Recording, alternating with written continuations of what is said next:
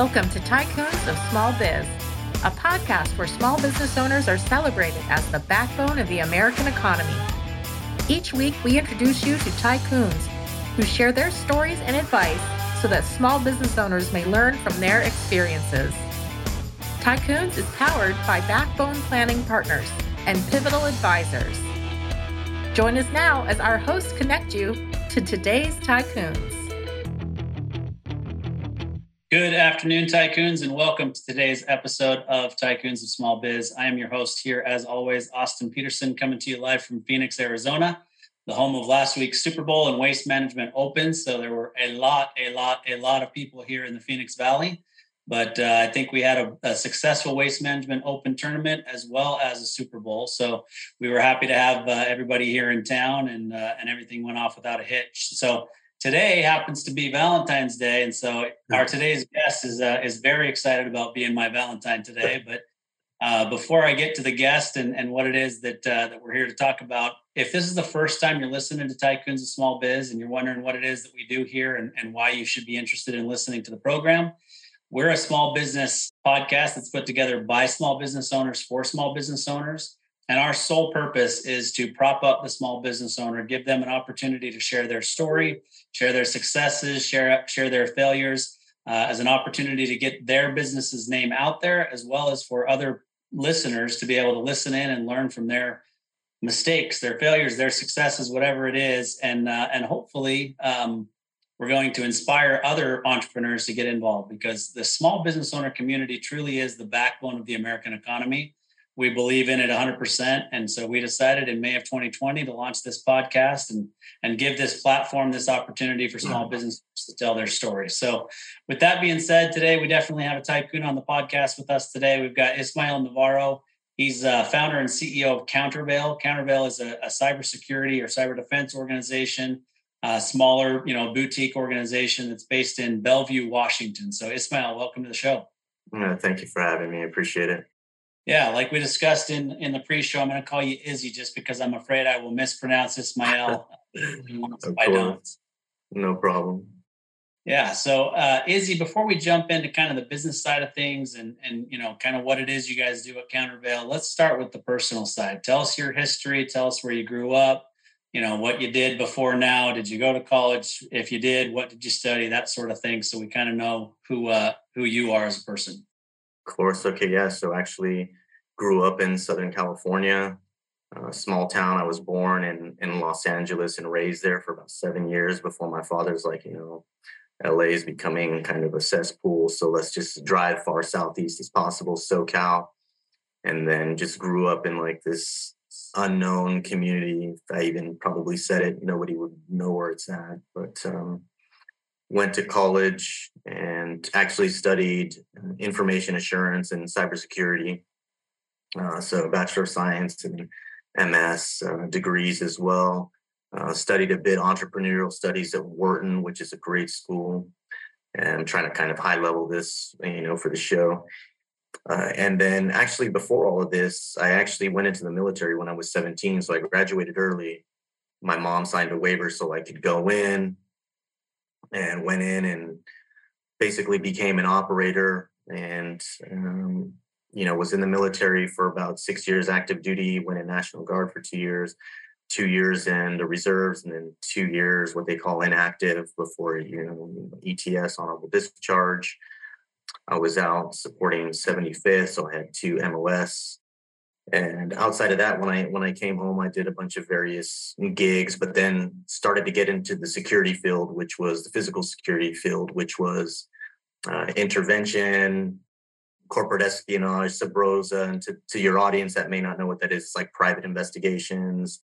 Sometimes that meant like working the Grammys, or sometimes executive protection meant working for entertainers or their family members, or making sure, like when I say intervention, monitoring their children at a distance. So if anything happens to them or somebody tries to do something like outside threat, you intervene in those kind of situations. From an investigative standpoint, did everything from like marriage, domestic, work joint task force with local law enforcement. So then I had this big security background And then my body was just getting beat up from it over the years, just being in the field, being physical, not being able to keep up with the younger guys. You obviously at some point there's like a deterioration point where you just get too old for it. Decided to go into school, got my degree, and then started consulting. I mean, at that time, back in 2009, if you could spell IT, you had like a security consulting gig right away. They're like, hey, help me fix this, help me fix that. So that's kind of how it got started. And then I just became a consultant. And then I think after that, just doing consulting gigs and then working for huge enterprises, I just decided, you know what, I need to just start my own practice. And then it kind of developed from there. And then I have 2 product offerings that I've been developing since I was at Microsoft back in 2014. And I've authored, different things for Microsoft and other large vendors. When I say authored things, I'm, for your audience is like what we call content or detection, things that help the organization detect and identify threats. And I know that's a pretty fast, high level, but that's where I'm at today now is, trying to advise and help people, optimize and help them get to a better place within their organization. So high impact and meaningful things for chief information security officers, and help them better inform their leadership, the C-suite, CEO, CIO, CTO, whoever they fall under for their leadership. Anything from there, and just giving guidance and helping people in their organizations just do the right thing, making sure that they're well informed on what on their decision making.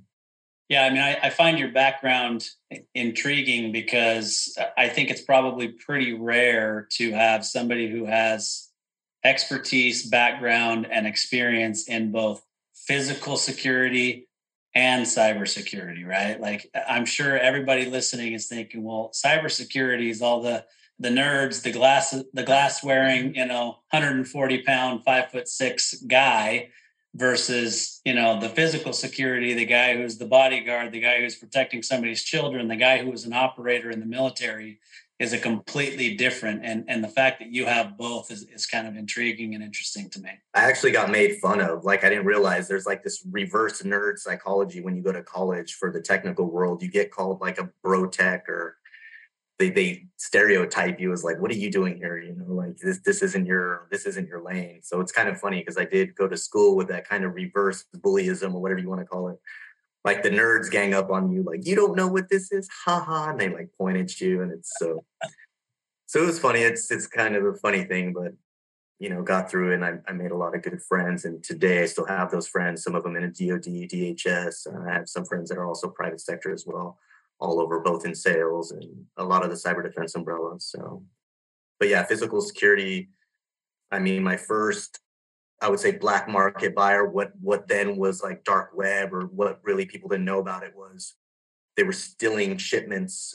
And I didn't mean to derail, but just to give you an example, they were stealing shipments of colognes and sunglasses from these warehouses, but they would sell them on the dark web. So at the time when I was doing physical security, that's how I really learned about cyber defense, was like way back in, I want to say 2004, 2006. I ran a joint task force, and they have a guy like me, who's tatted up, who just looks like a normal criminal, I guess.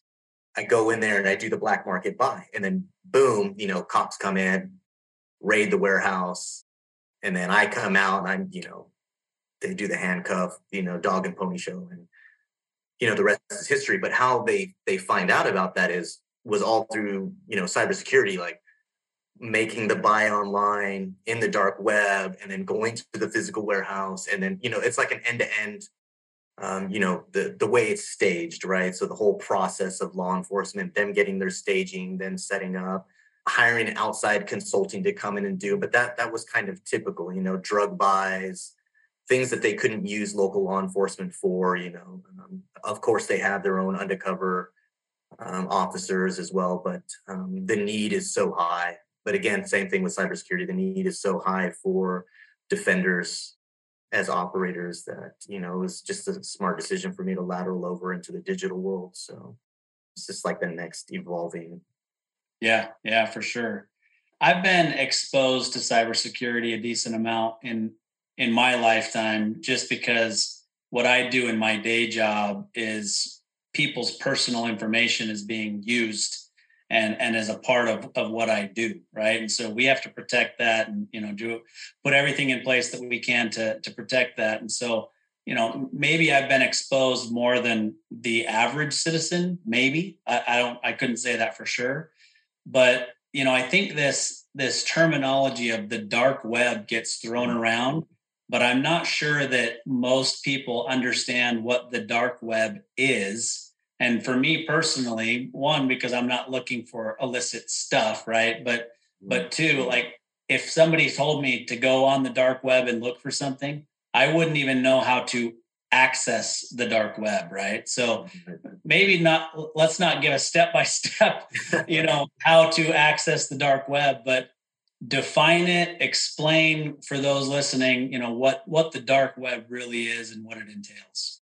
The dark web is really just a set of what we call servers or nodes or these endpoints, like a regular, just think of a computer, a network that is anonymized or virtually anonymized, right? So basically keeping you private when you're in there, private to entering, right? I mean, there's methodology for people to find out who you are if you don't use the dark web. It's something that I discuss with certain people because some people are just like, hey, can I just go to XYZ ABC89.onion, which is an onion router.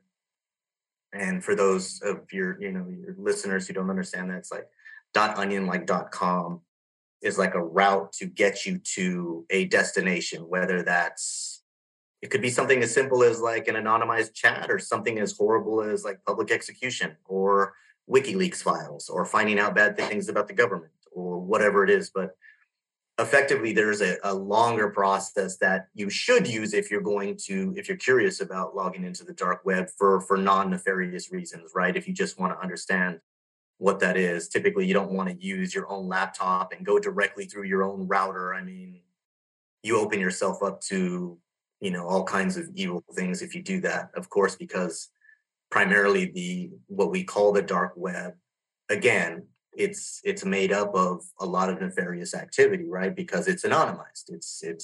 It's hidden. Even the websites, like I just said, it's like abcdxyz989.onion. Like it doesn't say like I'm going to www.watchthisexecution.com. I mean, there might be something inside there that will link you to a room that's like that. But get to the route, it's like an encrypted, what we call like a hash looking type domain name, if you will, with .onion at the end of it. For anybody who's interested, I mean, there's a great film called Cicada 3301, which if you want to like talk about the glamorizing it or seeing what it's kind of all about, it's a great film to watch because it's actually predicated upon actual things that have happened, true events. Cicada 3301 is like this real unknown, anonymized organization that put these encrypted cryptographic tasks out there for people to complete. But that would give your audience like more of a visual, experience of what that looks like. And it kind of encompasses all the different things that can be done on there, from translating your Bitcoin or trying to wash your Bitcoin or trying to look at something as just having a freedom chat or something that, some people call these things freedom chats, where you actually feel comfortable in a group speaking about things that you have in common with other people that might seem scary to others, like NRA or gun rights or abortion things or, whatever it may be. I mean, you can virtually hit anything in what we call the dark web. So, I mean, the last example you gave, I would say is a way to legitimately use the dark web, right? Like you want to be able to interact with people that maybe share your views without everybody knowing that you have those same views, I guess. So I would term that as, legitimate, right? But nefarious is like anything you can think of, illicit drugs, execution, all that kind of stuff that anything you can think of. And that's what I kind of warn people about. It's like, and I won't get into like the programs like Tails and Tor and using a USB and logging in from virtualized environments and using multiple VPN hops and all of this crazy stuff that like to best secure yourself if you're going to go into the dark web, right? But that's actually what's needed if you want to secure your, especially if you have kids or I mean, if you're just some single guy out of an apartment, you're not going to live there longer than 6 months and your ISP. But again, somebody could effectively get your information. If you, because it's like engaging, right? It's like the same thing if you go to Starbucks, right? So I tell people this too. It's like, and forgive this example. This is it's a very blunt and crass example, but it's like you go to Starbucks, you log into their Wi-Fi. It's kind of akin to sharing a condom with everybody in that room. It's like everybody's touching the same thing, right? This tangible thing, which is the Wi-Fi, the Starbucks Wi-Fi. You log into it, you absolutely have no idea of what you're putting yourself into. And so typically, like one of those defense things is like use a VPN if you're going to do that, which is like, you can use like Nord or, Bitdefender. You can use any one of the VPNs, but, using some sort of basic standard security. Again, I don't prefer logging into it, but that's like one of the examples I can give you. Or your audience, if, depending on, I'm kind of generalizing too for your audience. There might be some people out there like who are really technically savvy. You're like, what is this guy talking about? And like, I would say this, and this, but again, I'm not going to inundate your audience who has no idea what Tails and Tor is, or using an external drive with multiple VPN hops, or, securing your router, putting firewalls up, using open source pfSense or something like that. That would take forever on one segment of just navigating the dark web as properly as possible, right? Using like IPVanish, NordVPN, something, multiple hops, multiple proxies. But some people just log directly in and they're like from their home ISP, their internet service provider, Verizon, Comcast, and it's like anybody can track you at that point if they wanted to effectively. Well, I mean, speaking as a guy who I would consider semi-tech savvy, about 70% of the terms that you just used, you may as well have been speaking a foreign language. And seeing that, I have to apologize for that, because I just, that's what I'm saying. And without trying to inundate the audience, right? So there's a tool out there, and what we call OST. It's an open source tool, meaning anybody can have access to it. And a buddy of mine wrote this tool, actually. It's called Spiderfoot. And you can tell whether or not your email address has been used for the dark web. It'll tell you somebody has used your email address for the dark web. And it goes out there and collects all this information. But effectively, you can log into this tool and use it and find out if your email has been compromised to search the dark web. And that's what some attackers will do. They will feed off of your information and your data points, what I call your pivot points, your email, your Facebook, your Instagram, what have you. And these are all pivot points for attackers. They're just hiding places, harboring grounds. All right. So the average listener for our show is similar to the average guest that we have on the show. They're operating an organization that does typically between 3 and 10 million in revenue. Some as high as 50, some as high as 100. But the typical guest and listener for our show is that 3 to 10 million in revenue. So for somebody who's listening and knows they're running an organization that needs to be protected, what's critical for them to know and to have in place in terms of cybersecurity for their business? It's going to sound very simple, but it's just the correct answer is that you have to understand what is your most exposed asset or your most valuable asset, and you have to always start there.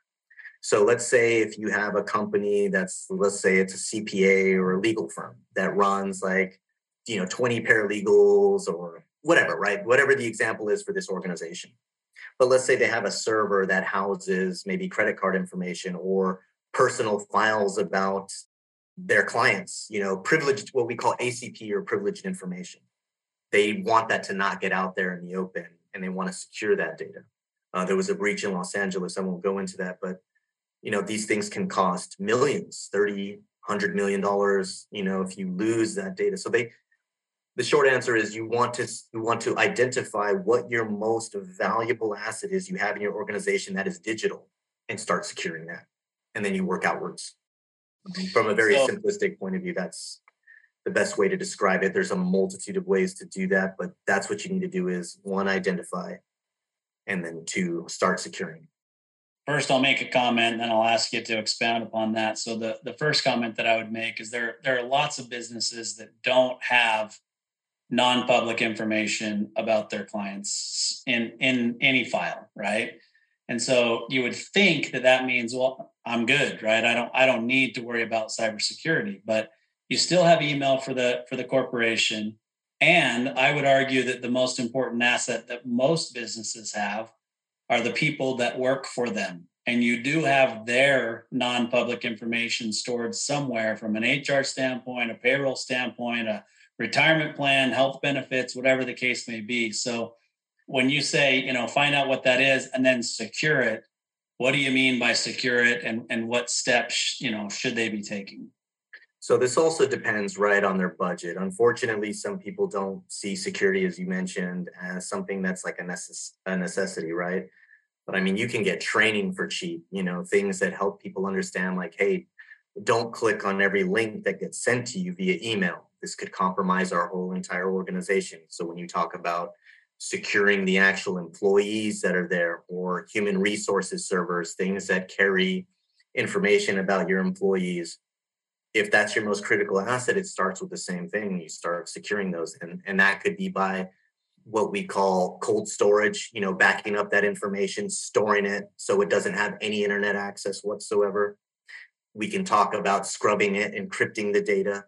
There's many things that people can do for fairly cheap, or I should say inexpensive, to secure, especially for an organization that's in between 3 and 10 million.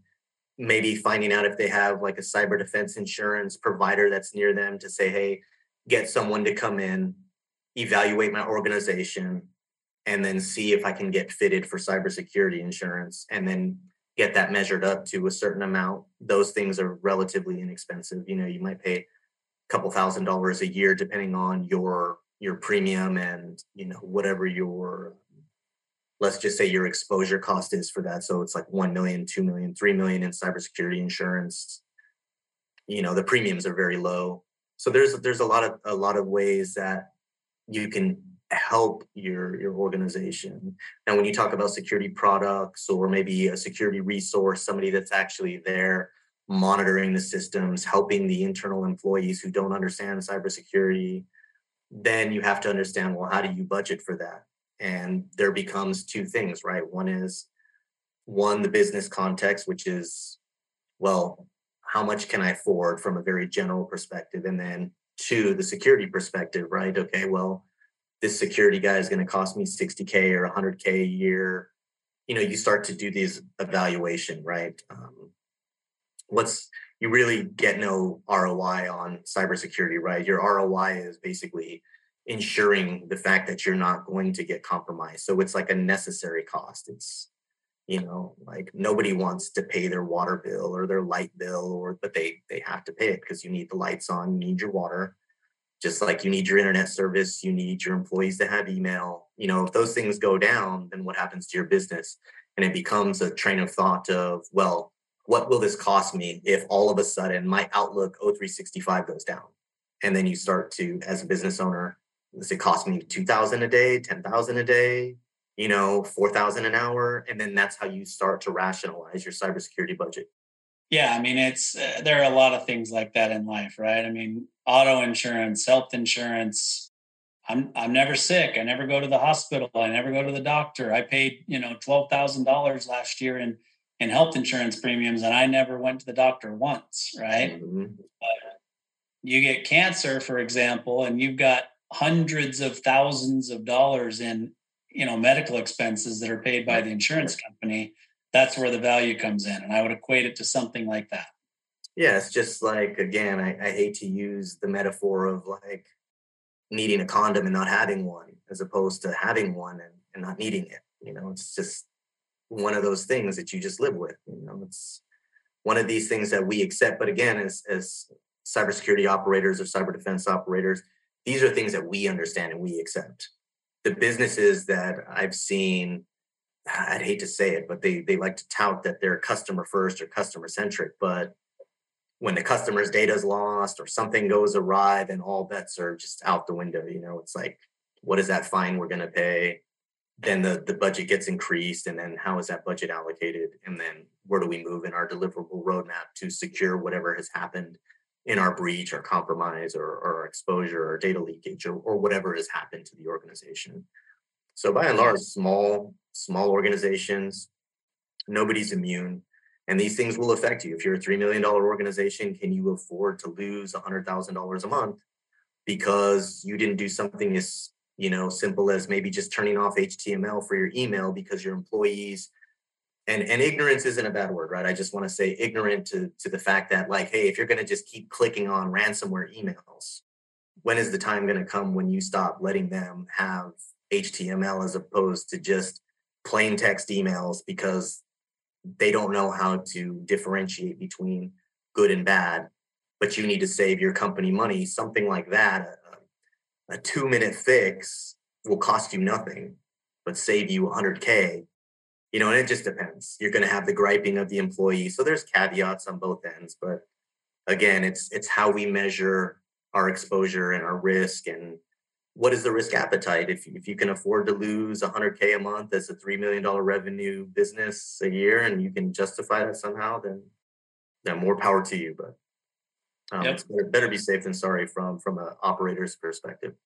Yeah, I think it comes down to understanding and accepting the risk, and then deciding whether or not you're gonna outsource that risk protection to somebody else, meaning another person or insurance or both. So it comes down to knowledge. And that becomes problematic too, because these organizations, they may not even know who to turn to. They might think like the industry standard person, but what they're really getting is McDonald's cybersecurity, because they're just well known, good marketing. But that's again kind of where Countervail comes in. We're a boutique shop. We only operate within our unique specialties, right? We don't try to go outside of our window, because if we did, there's just too much meat on the plate. We can consume everything if we wanted to, but we want to avoid that. We want to operate where we're most high impactful for chief information security officers, where we can help drive decision-making for leadership. And then on the granular foot soldier level, we want to be able to empower these engineers and these principal operators to effectively make their, defense posture from a security standpoint more secure, right, in an organization. If that means turning off their HTML because they don't understand, why I shouldn't click on every link I get, then you start them there as a baseline, right? It's like putting training wheels on your kid's bike. You start them there and you slowly get them to a mature state, but that comes with simplified training. It's very inexpensive, and you kind of move forward from it. And you have to assess, every organization is different. You have to assess, and that's what we do. We assess the status and the maturity of an organization. We say, hey, you guys are like maturity state 0. We need to start you here. If we don't, you have a potential risk appetite for something very bad to happen. And just straightforward. Yeah. So, I operate my own firm. I have a business partner. We operate a firm together, but and it's our firm, but we partner from a compliance standpoint and a back office standpoint with a very large organization. And that large organization handles the cybersecurity stuff for us, right? For me, that's a comfort. Maybe not fully necessary, right? If I decided to go and handle these things on our own, we could technically do it and just outsource it. But that example that you just gave of clicking on links and whatever, like I literally received an email this morning that said, you've received a Valentine's e-card, right? From one of the other employees or the other members of your organization or whatever. Did I though? And you start to check different things, right? You look at the email address it came from. You look at the way that it's worded. Are things misspelled? Or, like I've learned some things along the way to look out for. And because of this, large organization being responsible for all of this, part of my outlook, there's a button that says report phishing, right? Mm-hmm. And I looked at it and I said, this might be legitimate, but I think this is a phishing, right. It's either a true phishing attack or it's the back office mimicking phishing attacks, because they do that to try to make sure you're staying on high alert, right? Well, that's good that you have that cybersecurity awareness training going on. I mean, that's a really good step. It allows Yeah. you to get, key performance indicators. Sorry, I didn't mean to interrupt you, but yeah. Yeah, no, you're fine. So I did click report phishing, and I was right. It was one of their, efforts to try to make sure that we're staying vigilant and watching for certain things. And it was, in fact, one of their mimicked phishing attacks. Right. Well, that's good. Yeah. So here I am sitting at 1:30 in the afternoon, and I haven't received a Valentine's card yet. So, I thought for sure that when I started this morning, I was going to have one, but I didn't. So, all right, Izzy, let's take a quick break. Let's hear a quick call to action for our listeners. And then we'll come back. I want to talk a little bit more about your niche. I want to talk about things that you see organizations doing, how we can improve, our own knowledge, those sorts of things. So get a quick drink of water. We'll hear this call to action. We'll come back and discuss further. Hey there, Tycoons. Austin Peterson here, co-host of Tycoons of Small Biz. If you think you have what it takes to be considered a tycoon and you're wondering how you could become a featured guest, please follow and then message us at Tycoons of Small Biz on LinkedIn. We'd love to have a conversation with you to see if it is a mutually good fit, and if so, we'll get you scheduled for an interview. If you're unsure about being a guest on our podcast, but are contemplating selling your business over the next few years and you'd like to know what your business is worth, please also follow us and then message us on LinkedIn for your no-obligation, informal valuation of your business. We look forward to hearing from you, and thanks for listening to the Tycoons of Small Biz podcast. And now, back to today's program. All right, Tycoons, welcome back. Austin Peterson, your host here with Tycoons of Small Biz. We've got Izzy Navarro from Countervail here with us. We're talking about all things cybersecurity, and obviously his background in physical security, which is interesting, having both sides there and understanding really what these cybersecurity attacks can lead to, et cetera. So, Izzy, before the break, you kind of mentioned Countervail's niche, right? Like the areas that you work in, because there's the household names that everybody knows that can do certain cybersecurity things, and a lot of times what you end up getting, I think you called it the McDonald's version of cybersecurity, because it's well known, but it may not be tailored to your needs as a business owner or as an individual. So talk to us real quick about what makes Countervail unique, what your guys' niche is, and the way that you guys approach things with your clients. Sure. So at a very high level, as I mentioned earlier, everything that's very high impactful, right? So one, leadership typically has a deliverable to a chief information security officer that gets disseminated. It could be a project from endpoint detection. It could be a project on implementing a solution like Splunk, which is a log management solution. It could be a range of different things. It could be vulnerability threat management. It could be project management on an end-to-end deliverable that's, let's say, $2 to $3 million. Where we come in is we specialize in understanding what the project need is, the deliverable time frame, and really understanding what the pain points are of the chief information security officer. So we come in and, as I stated, we assess what's actually happening with a project or even a simple deliverable. It could be something as simple as we need content. What that means is we need someone to write detections for us. So it just depends on what that customer is looking for. I think what makes us unique is that everybody that works for Countervail is pre-vetted. We all have, many years of experience in different tool vertical spaces. So vulnerability threat management, some people have been pen testers, some people have operated with, let's say, firewalls, EDR, and maybe web application firewalls. But everybody has a very in-depth knowledge from a cyber defense perspective on solutions, architecture, operations, how things should be implemented, what a best practice is.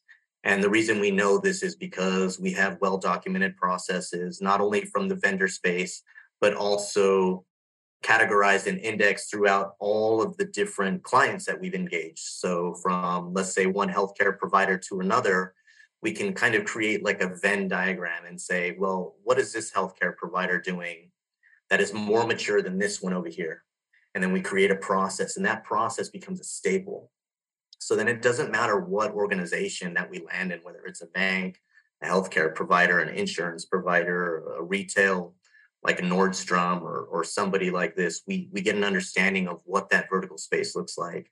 And then we only focus on our one deliverable and we make sure that that outcome is always optimized and result driven. So if there's deliverable dates, if the PMO or the project management office or the chief information security officer is not getting relevant, actionable intelligence, or they're not getting informed intelligence to make better decisions, or their metrics are disrupted and they're providing wrong metrics to leadership, we come in and actually evaluate what the problem is. Where's the gap? Where's the delta between the people they're hiring? Maybe in some of the big four, I hate to name any of the big four companies. And I'm not saying that they're bad. I'm just saying that it's kind of like that McDonald's of, you hire one of these big four, they're going to throw 20 resources at it. And they're just there to really manage a product or a project and not really have the depth and breadth that we have because we focused in it. Everything that we've done is cyber defense oriented,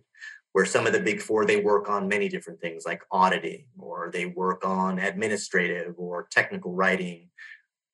We don't try to run the gambit of everything. We focus on unique problems. And that could be like, why isn't our data stream working?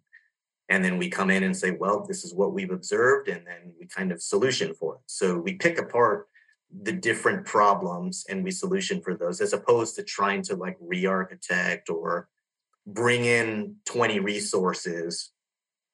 We work best when our operators are fit uniquely for whatever that problem is, and typically provided on a high impact project, usually disseminated down to the CISO from like leadership, like CEO or CIO is saying, hey, we need to implement EDR. Hey, we need, to increase our firewall zoning. But then nobody knows how to do that. They'll hire big four and then everybody's kind of chasing their tails. Project management can become a really, and I'm sure that if a CISO was listening to this, they'd say, oh my gosh, like, man, this guy knows what he's talking. Like, we run into this with like, all these different resources kind of fumbling over themselves. Nobody really knows how to provide this intelligence to inform better decision making. And that's what I would say at a high level. That's what we do is we can substantiate our informed decision making, whether it's metrics, the risk, what the exposure looks like, what do we attack first from like a crown jewels perspective? What is your high value asset that we need to secure first? What is the content we need to start out with? So it's really becomes a thing of identifying the problems and then providing them solutions that are proven from organizations previous, past, present, future. We've kind of established a process for cybersecurity and the digital sciences. It's like math, right? Like 1 + 1 is always going to equal 2 no matter what. So if we see one problem in one environment, we know how to solution for it. And that's what makes us great, is that we can replicate efforts that we've seen time and time again, regardless of the architecture, regardless of the vertical or the client or whoever we're dealing with. I know it's a mouthful, but at a high level, it's just being able to rapidly identify, one, the problem, two, the solution, and then informing leadership on good decisions and making sure that they're not getting fluff, that this is an unbiased third-party decision. We're not just like a resource big four company that comes in and tells leadership what they want to hear. We're actually providing informed, substantiated metrics that can substantiate what we're saying. We're informing them properly and according to what we know of what we've seen based on experience in other organizations. All right. So what does a typical client look like for you guys in terms of organization size or particular industry, for example, or stuff that they're, data that they're trying to protect? What does a typical client look like for you guys? A typical client right now is between 10 and 20,000 employees. Okay. And I won't go into some of them, for NDA purposes, and won't really reveal who I'm working with or expose, some of the issues they have. But let's just say large scale organizations, anything from the retail space to the banking space to intermediary transaction space. We've also dealt with, I'll say this loosely, social media platform organizations. many different vertical spaces, defense, public sector. Okay, so it's typically larger organizations that probably have some sort of an internal information security division, right? And you guys are kind of the hired guns to come in and deal with a particular project or a setup. Correct. And sometimes it's funny to say, we're actually white labeled off by some of these bigger organizations. So I might go in and work with Deloitte. Somebody's like, hey, you're on the Deloitte team X. And I'll say, no, I actually work for Countervail, and I'm supporting Deloitte's effort here as an augmented resource because I'm facilitating a need that they cannot, so trying to work the soft skills. But I wanted to circle back for a second. Our smaller clients typically deal with our product, which is our XDR solution, which to your general audience, might just be antivirus. So our smaller customer, they want to purchase something that they know is going to work, as opposed to buying something online and not having any support for it, really. So I wanted to just circle back. On the services side of the catalog, it's large scale organizations. From the product side, it's smaller organizations, anywhere from 200 to 2,000 seat organizations. So you have kind of an off the shelf product that people can use for antivirus and typical normal security issues for smaller organizations or individuals. Correct. And then there's like a service offering, a very unique service level agreement that we can customize for whoever the organization is on the smaller side of these organizations. Usually the larger organizations, their scope of work is very specific. So they're high impact deliverables, and we typically don't go outside of what that scope of work is, or the nature and scope of work.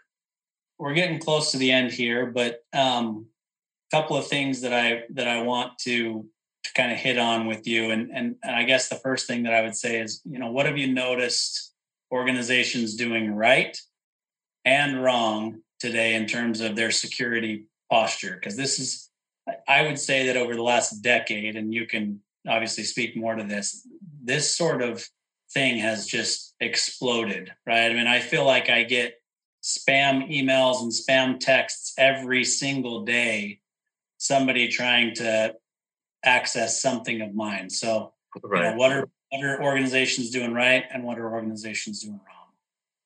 So first thing, at a very high level, organizations that are doing things right are, one, they're listening, but they have people that understand the informed decision making, and they understand that things can be very transparent, meaning they know when the BS indicator goes off, and they know how to sniff through that. Those are the organizations that are doing well, that when they get informed decisions, they can sift through whether or not the validity or if the information is substantiated, and they reciprocate, right? So your leadership teams that work well with your what I want to call your granular teams, your engineers, your analysts, your principals, your foot soldiers, when there's good communication between the two, that's when organizations are doing well. When you have miscommunication between leadership and your engineering, your operational teams, that's when things just go awry, or when organizations are just trying to slap Band-Aid solutions in to fix a problem that never works. And I say never. People say, oh, you should never say never. No, I'm telling you, it never works when you're just trying to slap something. And I'm going to buy AV, I'm going to buy a firewall. You can do all of that. It's great. That's great that you have that idea, but it's at the same time, it's a Band-Aid solution. If you don't know how to use it, you don't know how to stand it up. Those organizations that just are leaning on poor decision-making, they don't want to listen. Leadership makes their own decisions without any informed decision-making. Those are the ones who have, the problems. The companies that I work with, that I see that actually want to improve their maturity from a security defense posture, they're listening. They're like, where do we go next? And we have a discussion about that. And one of the things I tell my clients is, look, I can make suggestions, but you guys have to make decisions. And that's one thing that I live on is I can suggest as best as I can based on the information that's provided to me and the information that I have according to what I've done, with my research in the organization. But you have to make the decision based on my informed information. And, we call these PIRs or priority intelligence requirements, and those usually get fed back. So organizations doing well, they're listening. Organizations doing poorly, they don't listen and they make individualized decisions. And it's typically ego driven. Yeah, I think it comes down to communication and knowledge in so many different areas of everything, not just cybersecurity, of course, right? Yes, it does. Listening is a big key. All right. So for organizations that don't really have a security budget, what do you suggest at a minimum that they do, right? An organization that can't afford $60,000 a year for a cybersecurity employee, right? But they still have a need for some cybersecurity. Where do you suggest they start? This is a tough one, right? So there's many open source platforms out there. But again, the caveat is who is going to actually optimize them, who's going to run them. So if they, if we're talking about an example, trying to work my way around this, right? If you don't have a resource to help with any of this, it's best to start out with security training and find out what employees that can self-manage on their own. Like I said, turning HTML off on your O365, implementing things like MFA, using, and I've mentioned this before in some of my talks, like using hard tokens, which is a key, right? Like if this key isn't plugged in, an attacker cannot bypass my email, right? So there's simple things, very, very inexpensive things that you can do to help secure your organization a bit better. When we talk about email security, which is a big attack vector, right? Everybody's coming in because it's the easiest way for attackers to get you is through email. It's like 70% right now. It's a bypass method. That's what attackers do. They phish you all day. They steal your password. They log in as you. And, the better you can hunker down your email, like you can secure yourself a little bit better. And doing so by using MFA, turning it off, not associate. There's a laundry list of things, not associating your company email with everything else, your Facebook, your Instagram. There's a multitude of things that they can implement. And if I were to tell one of your customers, like, look, if you guys gave Countervail a call, we can give you a list for free. This is what you want to do. If you have zero budget, this is where you should start, because there's a laundry list of things that you can do that we probably don't have time for today on the call to kind of go through and say, turn this on, turn that on, do this, do that. There's a huge list of things that they can do, very low cost. We're talking under $1,000 for an organization. At minimum. Getting a security video and having your employees watch it once a month. Create a cybersecurity awareness month. Even if your employees hate it, set up a lunch and learn. Like, hey, we're going to have Taco Tuesday, but we're going to teach you guys what not to do. There's simple things that you can do. It sounds corny, but, big organizations are doing this, because there's people who it doesn't resonate. I'm going to keep clicking this link until I kill my company. It's just one of those things, I don't understand it, but we kind of laugh at it. It's kind of funny. It's kind of not, but this is something that occurs frequently. This is what attackers love. They love that email vector. They can get in there. So it's the most easiest target. All right. Well, I'll tell you what, if the listeners are anything like me, it's kind of a refresher, right? Like we all know this is a major threat. It's something we need to do better. We need to have randomized passwords for our bank, access, or, all these kinds of things. Yeah, it shouldn't be like Unicorn 101 or Kitty 2020, do away with that stuff. Your password should at minimum be like 15 characters, mix match, upper lowercase. You should have MFA or a token. These are some practices. You should never use the same password on your Instagram, your Facebook, your LinkedIn. They should all be different. You should use an external password safe. So you store all your passwords, let's say on a key drive that you plug in. As we saw in the LastPass breach, everybody's passwords got compromised. It's an in the browser password safe. That went to show the community, well, look, you can't even trust a password safe that's in your browser. LastPass got compromised. All those passwords gone. Think of all the millions of people who had to change their passwords. But again, yeah, there's a huge laundry list of things that you can do at zero cost to secure your organization as best you can, right? When we're talking about something with no budget, there's plenty of things. Yeah. So that password keeper that you just showed, it's essentially a thumb drive that you plug in. Correct. And your passwords for everything are in there. And unless that's plugged in, you can't access the different places you're trying to go, correct? Correct. And let's say there's a master password to get into your actual thumb drive. So before you can even log into your thumb drive, you have to have a master password that logs in to get you to all of your passwords. And then it becomes a click and paste. You unplug it when you don't need it. You turn it off and remove it from your laptop. But at minimum, you should have some sort of antivirus, a good antivirus. If I was a company, again, I could sit here and say, yes, get Countervail, but no. I mean, if you're just a company who needs some bare minimum stuff, Bitdefender, and again, this isn't a plug or anything. Bitdefender doesn't pay me to do that. But Bitdefender is a good solution for AV. If you're just minimally trying, I think you can get Bitdefender for around $60 a year, maybe 5 licenses. So, depending on how many employees you have, 60 times, plus 5, and then round out your employees and they all get a license. They offer VPN, they offer scanning. I mean, it's kind of like a no-brainer tool if you're just a company who just needs some bare minimum. But again, that's like super low budget, no nonsense stuff.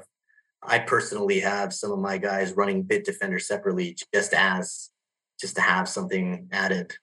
But it's a proven solution. I'm not trying to plug it. It's just something that, I've used in the past. And given the question, what should I tell my people to use? If they don't have a budget, just throw Bitdefender on there, use your password keys, get a thumb drive from Google. It's called Google Titan. It costs $50. That might be a bit more pricey. Actually, it might be $35 for the Titan key, but it secures your Gmail. Unless that thing's plugged in, no one can use your email. So it's as secure as you're going to get. Unless an attacker is forcing you to put your finger and touch the key, then they're not getting in. But all right. Well, I'll tell you, I've learned some things along the way. I appreciate your background. I want to make sure that I mention how much we appreciate your service. Being a veteran in our country, that means a lot to us at the program here. So thank you for that. I appreciate it. I volunteered and family tradition. Well, it's appreciated. So thank you very much for that. And I've enjoyed the conversation. So I appreciate you being here. But before we let you go, why don't you tell the listeners how to get in touch with Countervail, how to get in touch with you personally, whatever you'd like to do there. Yeah. So for anybody who's curious at all, you can just go to thecountervail.com, thecounterveil, thecounterveil.com. You can look us up. It'll populate right away in any, search browser. Our phone number is, I can't even think of my own phone number, 844-783-6660. And, you can communicate with me directly there if I'm available. And, I have no problem answering any questions, comments, concerns, you may have. If you're interested, feel free to reach out. I'm not one of these organizations where I'm so, high on the podium now that I just can't take calls anymore. So, I'm actually interested in helping out organizations regardless. I don't mind giving you free solutions to help you if you have no budget. It doesn't matter to me. My passion is cybersecurity and driving, maturity and security awareness to any company by and large, big, small. So again, thecounterveil.com, 844-783-6660. And leave a message for me. Call me directly. I think my extension is 2. Well, thanks so much again for being here. Really appreciated the conversation.